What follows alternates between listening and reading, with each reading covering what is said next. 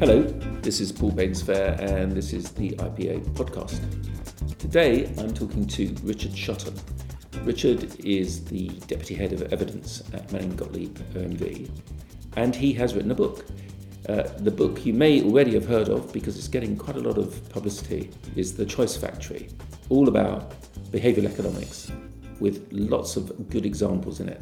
So let's hear what Richard has to say about the writing of the book and what he thinks it can help us with. Okay, so here I am with Richard to talk about his great new book, which, by the way, I have noticed a few people reading on public transport, so you're obviously selling copies, that's brilliant. But I thought a great place to start would be the David Ogilvy quote: "People don't think what they feel, don't say what they think, and they don't do what they say."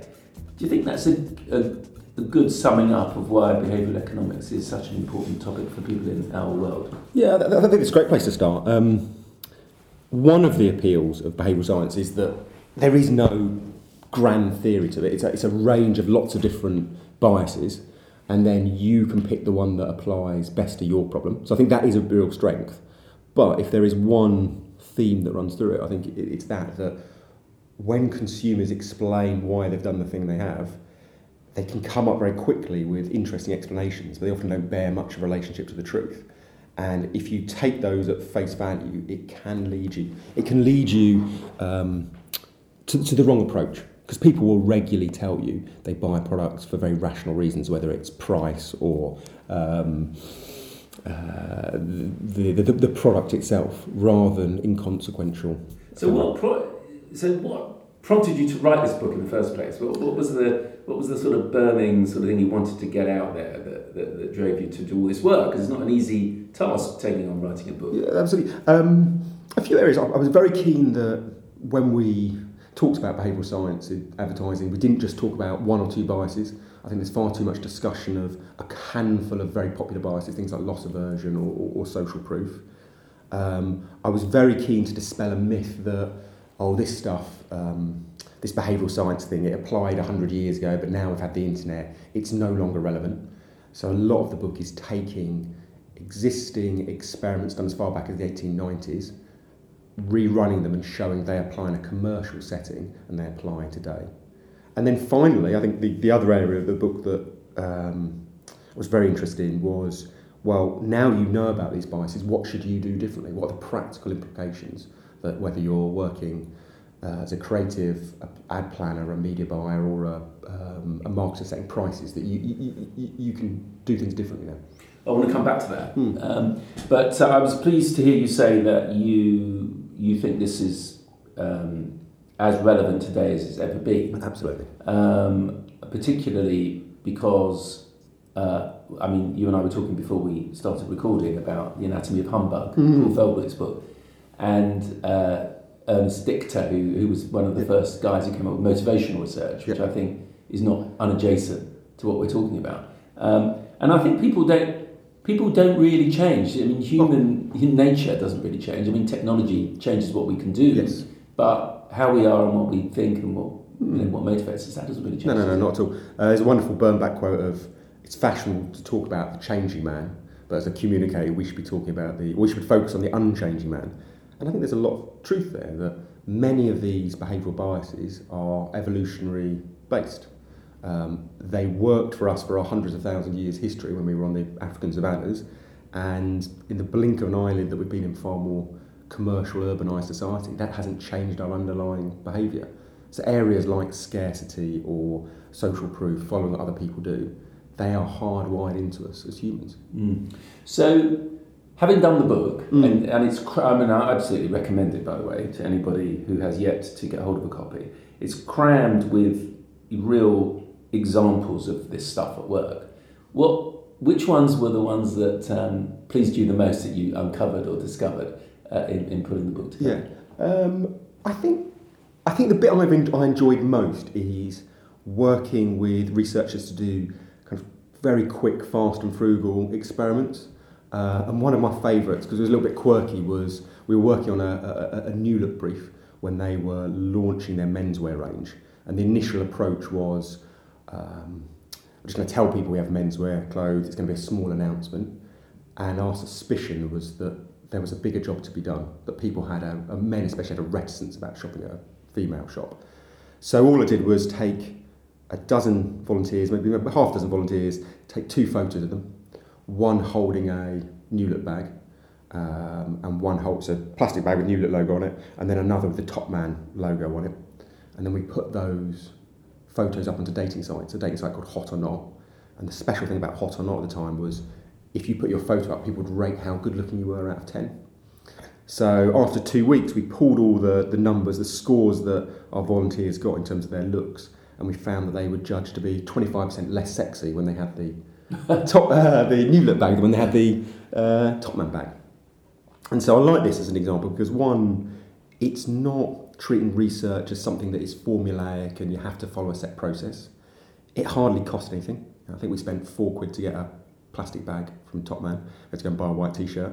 And then thirdly, it's really practical. So what did they do with that information? So the information, so we went and argued to them that, look, this isn't just a small announcement campaign with a little bit of fractional press. You need to spend far more, and you need to change the opinion of your brand so that it's seen as a unisex brand, or that men stop becoming so hung up on shopping at somewhere which also has a lot of women's clothes. And also, it's the story about the red and the blue painkillers. I remember it. Now, that's a slightly different thing, isn't it? Where a colour means something to people. Yes. Do you want to tell me more about that? Yeah, the underlying idea is this thing of, obviously it's a placebo effect, but we experience what we expect to experience.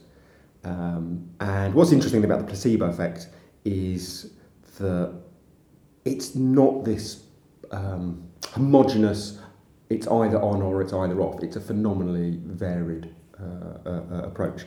So there's a guy called Anton de Crane, did a meta-analysis, 12 different studies, and looked at what increased or decreased the effectiveness of the placebo. And he found that for analgesics, for painkillers, regularly a red painkiller would have a better pain relief effect than a blue one because of the cultural connotations of red. It's seen as potent and powerful, whereas blue is seen as calming. So you see the exact opposite effect for sedatives. Blue's more effective.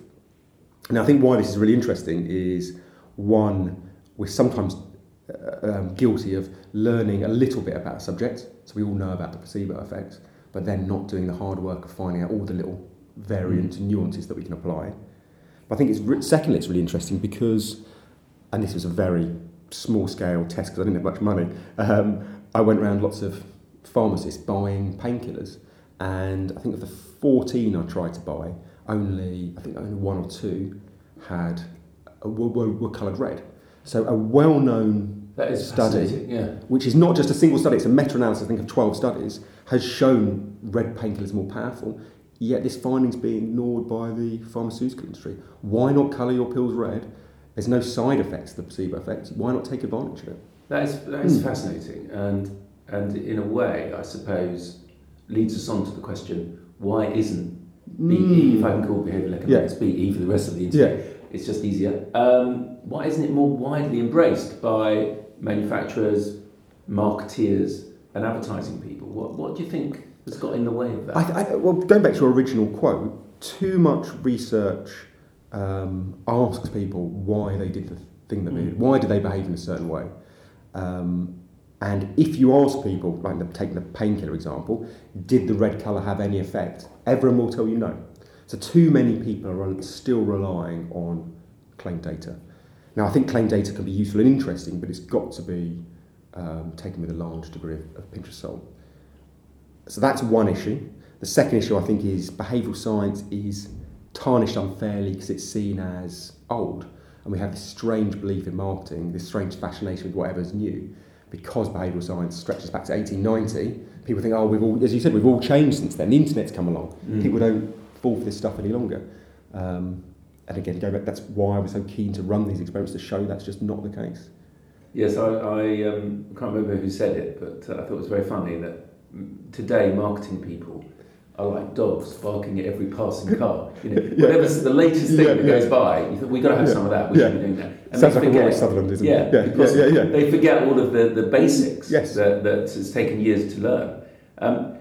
So you talked about some of the things that you did yourself to prove some of these points, which obviously was very rewarding, I can imagine. Yeah. Let's talk about some of the big brands that have used BE, and maybe we as observers weren't aware they were doing that. I mean, I think you talk about.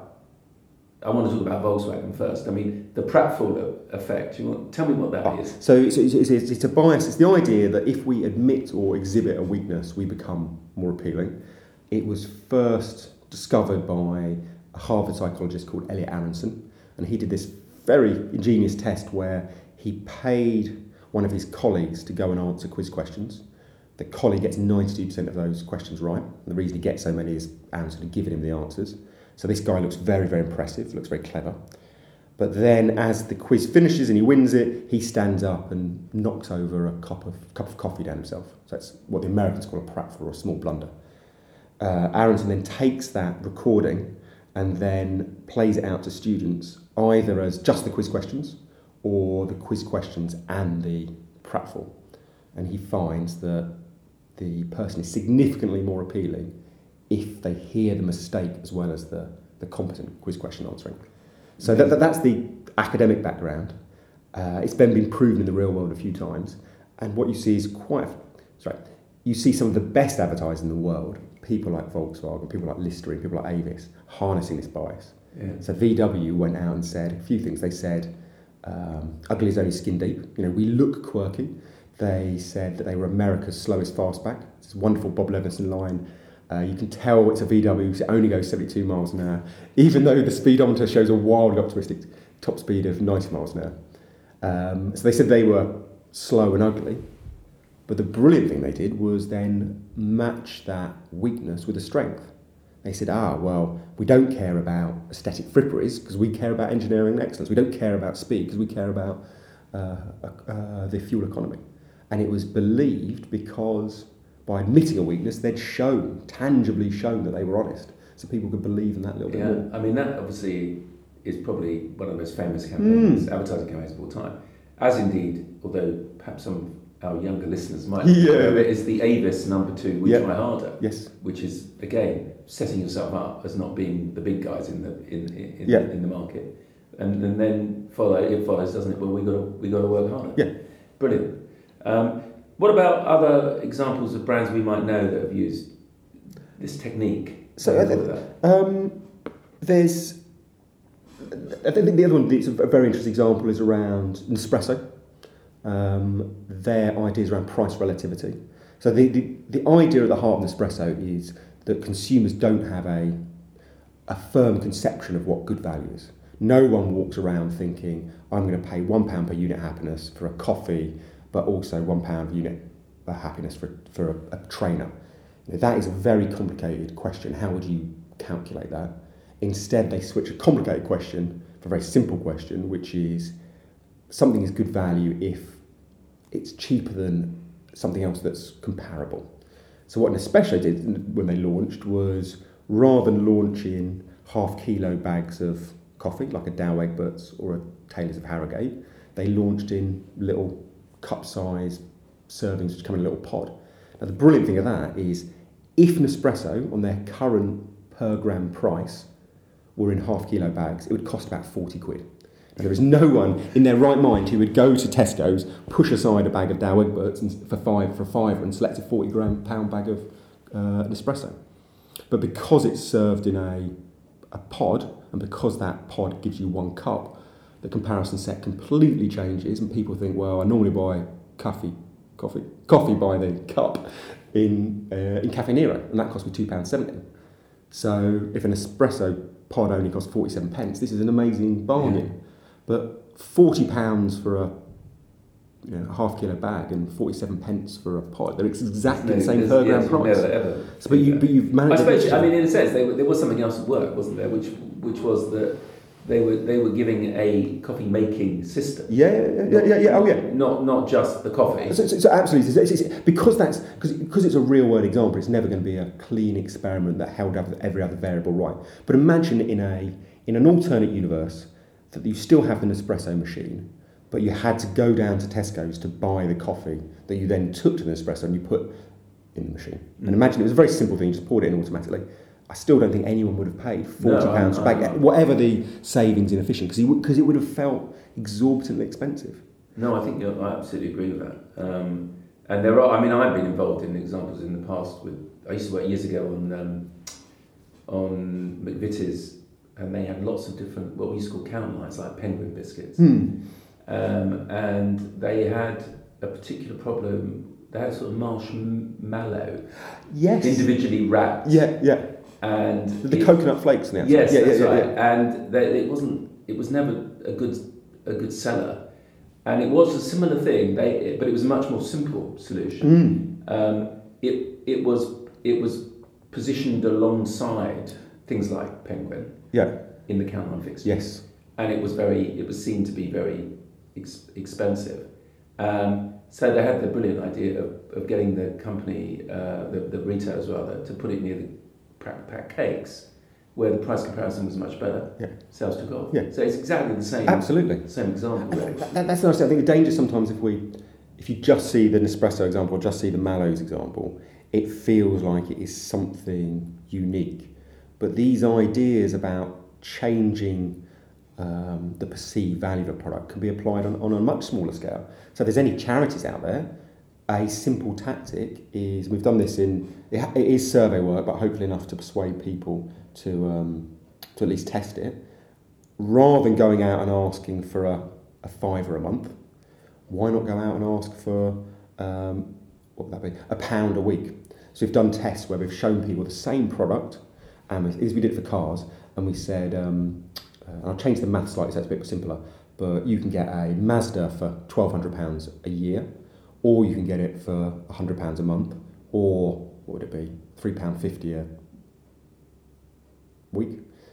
Okay, well, £3.50 a day. A day. So £23 a week. So essentially, it all would ladder up to exactly the same annual price.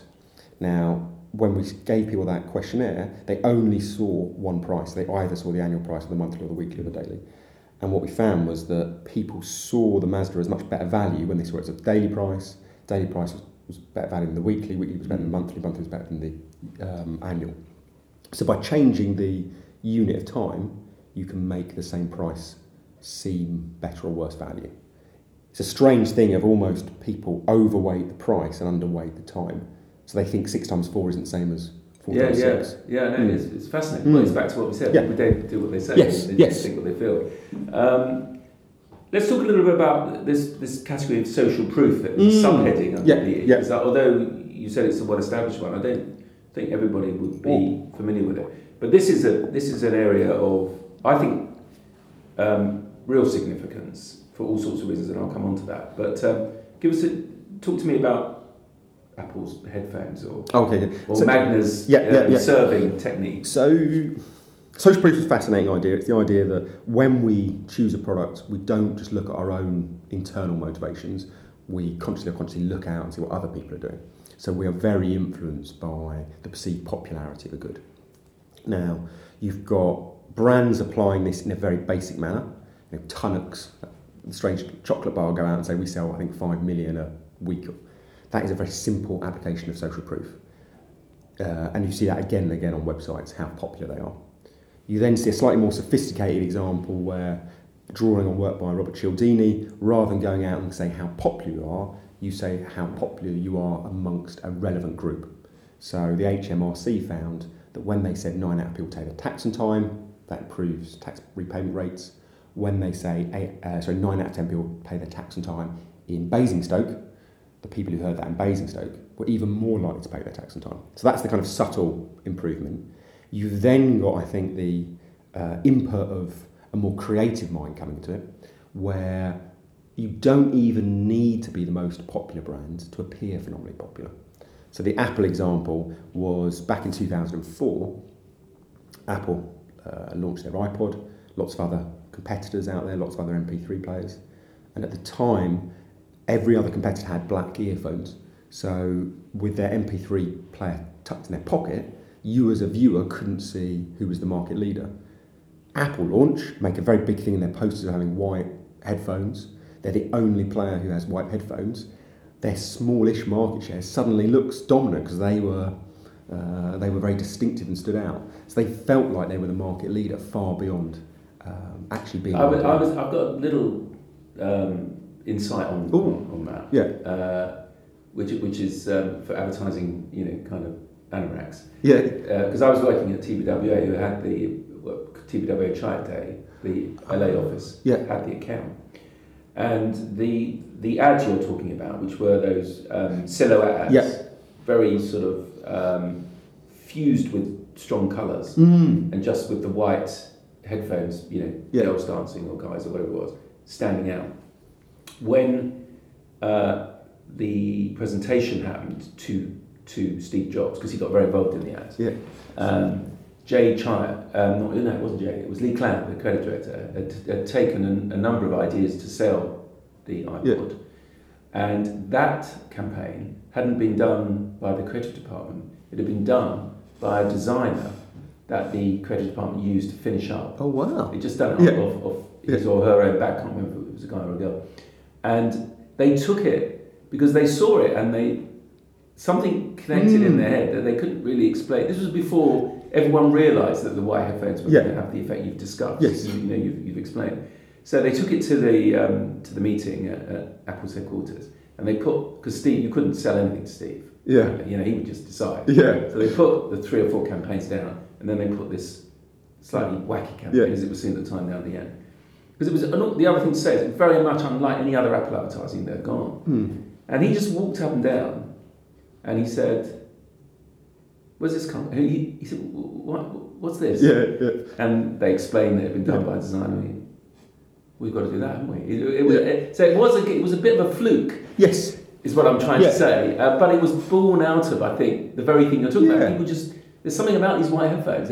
No one had written a brief about the white headphones. It just happened to be one of those things. I think that's interesting in that I went and interviewed John Hegarty and asked, talked a lot about the campaigns he'd done and others were doing at the time, and said, how much psychology did these draw on? And whilst he agreed they were applying a lot of the biases, it wasn't through necessarily a bookish understanding of psychology. It was from a deep understanding of how people are. And I think you go back to these examples from Birnbach or Hegarty or Dave Trott, and they've drawn it from observation and experience and learned over time what's worked and then applied it. Now, sometimes people criticise behavioural science, saying, well, is this a post-rationalisation for stuff we're doing anyway? Well, if it is a collection of the wisdom of great people like Hegarty or Trott or Birnbach, and it makes it easier for lesser mortals like us to apply that type of thinking, then that to me is a strength, not something to denigrate. Definitely. I mean, I think good creative people have it in them. They don't, as you say, they don't have to learn it. Yeah. I mean, funny enough, one of Dave's, I've just remembered one of Dave Trott's, who I also work with. Great ideas was when back in the early 80s there were the government set up lots of development areas around the country where you got grants to develop, to put your business into, wherever it might be, in the Midlands or the Northeast or whatever. And of course Docklands in London was, before Docklands was built, was one of those early areas. Yeah.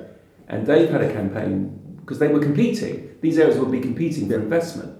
And his campaign was, why move to the middle of nowhere when you can move to the middle of London? Yeah. And of course, it's just a brilliant way of positioning. Yes. That is a very special development area, and it was very successful. But again, it's his instinct of understanding how people think. Yeah. Well, I think if you see a lot of small businesses applying some of these insights, and I think that's because they are monitoring what works on they've got a very quick feedback loop. If you're a waiter, you will quickly learn what gets you the best tips because you're doing it 100 times a day and your success is immediate to you, so you quickly learn.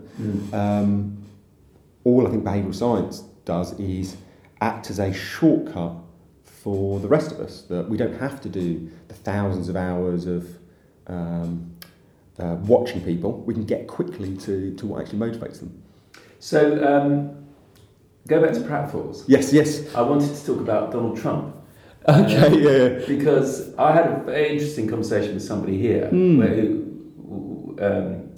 Sylvia, who works in our sort of comms department, was saying, "Oh, I love Richard's book, but I was thinking about this pratfall thing and Trump, and no one loves him. She was saying, but then I said, well, because he got elected. Yeah, he did. And I was going to ask you whether you thought part of his appeal was that sort of slightly awkward, I'm just telling it how it is thing. And again, people were responding to him as someone who wasn't a politician. Yeah, I think so. I think that's fascinating. I think it's fascinating because we often only want to learn from people that are very appealing. We want to learn from anti-cigarette ads. We find it slightly distasteful to learn from ads that promoted smoking. But there's some amazing insights you can draw. I'm not saying you should go out and do something ethical. I'm saying that you can learn from unethical people and the psychological biases they've applied. There's some amazing stuff around how cigarettes, for example, were positioned by Edward Bernays in the 1920s. But sorry, back. So what I mean is, I think it's fascinating to try and learn from Trump, even if you dislike him. But I think you're right. That he positioned himself very powerfully about what he wasn't. He wasn't part of the Washington elite who were just passing down the presidency from father to son or from husband to wife. And what I think how he did that so well was, openly reveling gaffes or annoying people, all these rough edges that normally in a career politician they'd have been smoothed off. So I think that was was a strong example. Sort of I'm not a fan of his, but it sort of reinforced the idea that he was someone who was going to just roll his sleeves up and not get deflected by the usual political nuances. He was just going to do what he said, which is an amazing achievement from a man who was the son of a multi-millionaire. And it's interesting, Farage and Johnson as well, they've kind of positioned themselves maybe through this, not to say just bumbling, because I think that's specific to Johnson, but this distinctiveness from other politicians by being prepared to court outrage.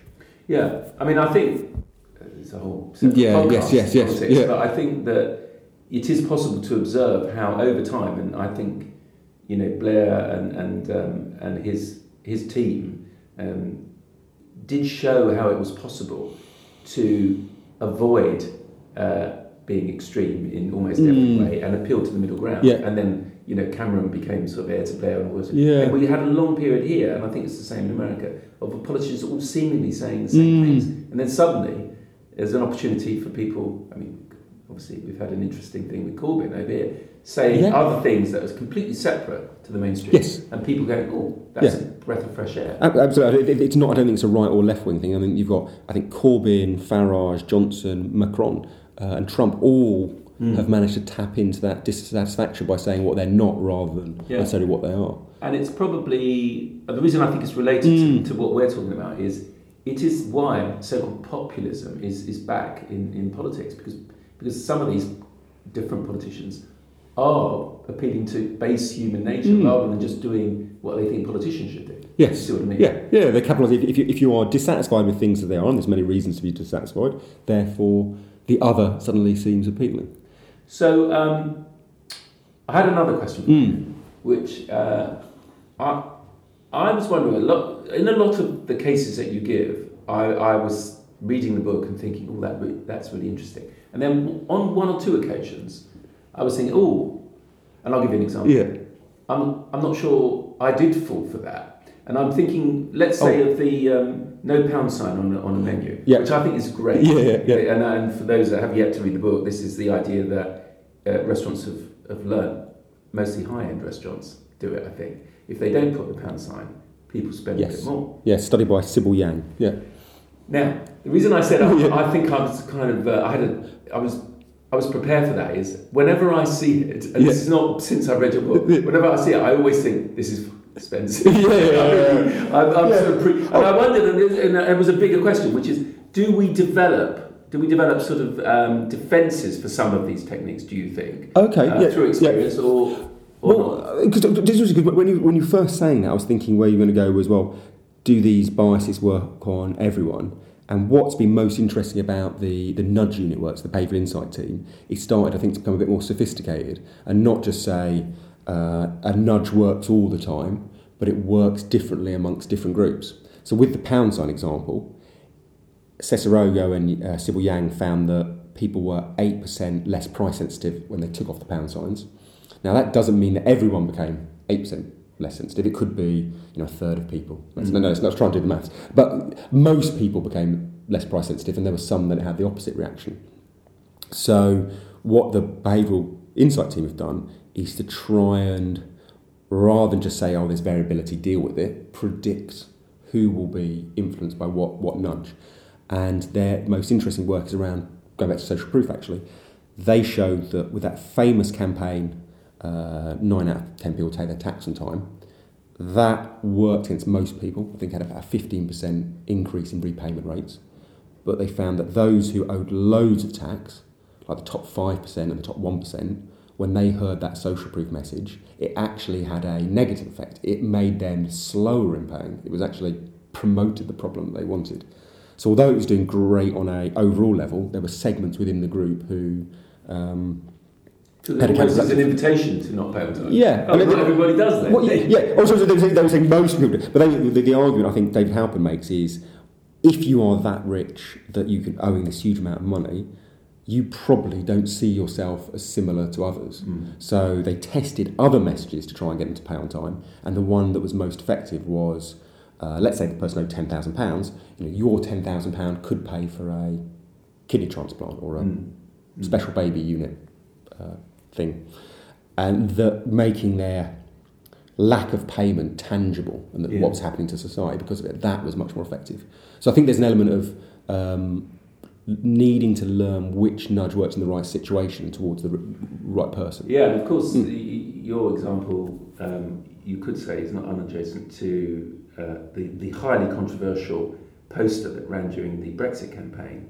So the money we save, we can put into the national 350 million or whatever it was, a week or something. We can put into the National Health Service, which, I mean, it seems to have captured the imagination of people pro and against. That's such a huge claim, but it's tangibilised, as you say. Well, I mean, I think that. I went and saw Dominic, it's Dominic Cummings, I think, wasn't it? I went and saw him speak, and this is certainly his argument. He said, we knew that figure, which by some technical definitions may be correct, and I think that money, that was the gross figure. It's a bit misleading, but it was the gross figure, wasn't it, that left?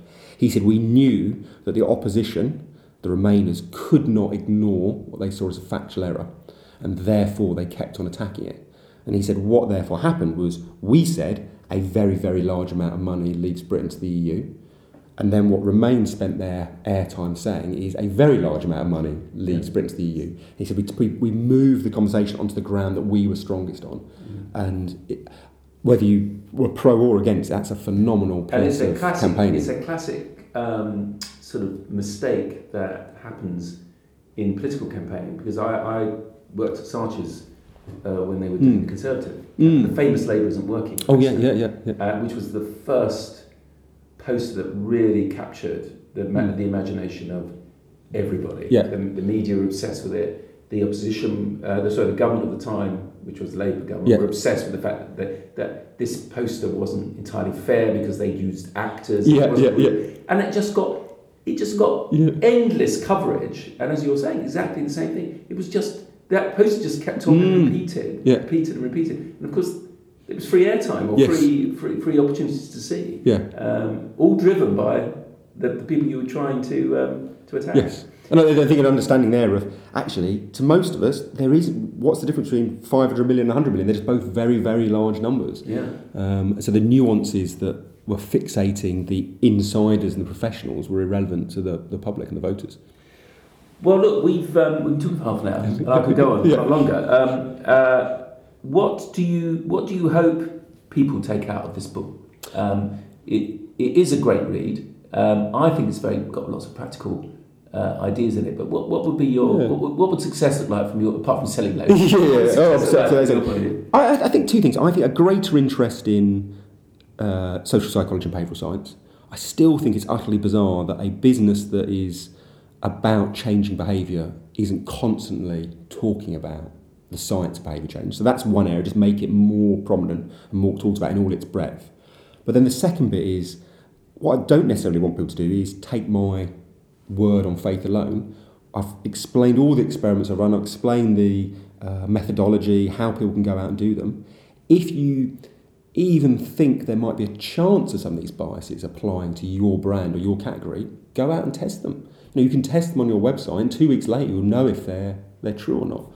Now, they might not work every single time in every single case, but they'll work in the vast majority. And I think that's a much better odds than you'll get from most other approaches. And you don't think there's any... and I say this because it did happen when motivational research took off in the 50s in America, that you got the sort of the voice of the antis, the people out there who are very suspicious of advertising, saying, ooh, they're using, like voodoo, they're using techniques to manipulate. I mean, of course, that led to the Hidden Persuaders, the very famous book by Vance Packard, full of, by the way, a lot of fake stuff, as you know. The subliminal tests in the cinema were made up. But it nevertheless did create a lot of issues. But you think we're past that, and you don't think that people are going to worry about us using these techniques? I think that's a very good question. I think that there's a couple of things there that I think getting into the main thing, you've got to split out. Are you objecting to advertising, i.e. a brand having the right to persuade people to buy it? That's one thing, and I think we should. I'm certainly saying we shouldn't be, and robustly defend that. And the second thing is, are we disagreeing with behavioural science as a technique to persuade people? Now, if it's the latter, I can't see the logic behind it, because no persuasion has ever just been based on logic alone. So you go back to Aristotle, and he realised to be persuasive, you couldn't just rely on logos, logic, you had to have ethos and pathos, like appeals to authority and emotion. And then he had hundreds of tactics for generating that emotion.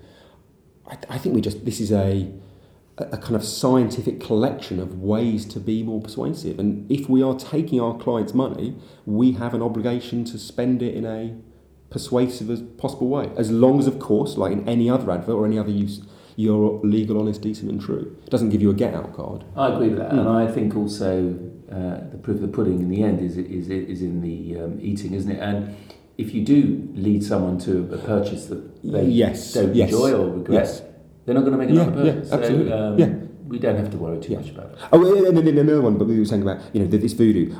We should be careful of saying they're nudges, not shoves. That they increase the probability of someone behaving the way you want, but you're not putting a spell on. No, exactly. And the danger is sometimes we talk about the best examples like De Beers on espresso, and it feels like they're all £1 billion opportunities, when a lot more of it is moving maybe a conversion rate from 10% to 11%. Very important to the business, but hardly spellbinding for the listener. There we have it. Yes, a great book. I warmly recommend everyone to get a copy of it. It's available on all good Amazon selling foils, Watsons, and shops. And it's The Choice Factory by Richard Shotton. Thank you very much, Richard. Thank you. Well, I hope you enjoyed our chat with Richard. I must say that the book has an additional benefit, at least to my mind, and that is that it's written in a very readable, with lots of bite-sized sort of sections kind of way, and consequently it's very easy to dip in and out of. So I've plugged it enough, but do go out and get a copy. I think you'll find it really enjoyable. Anyway, that's all for now. This has been Paul Bainsfair, and this has been the IPA podcast.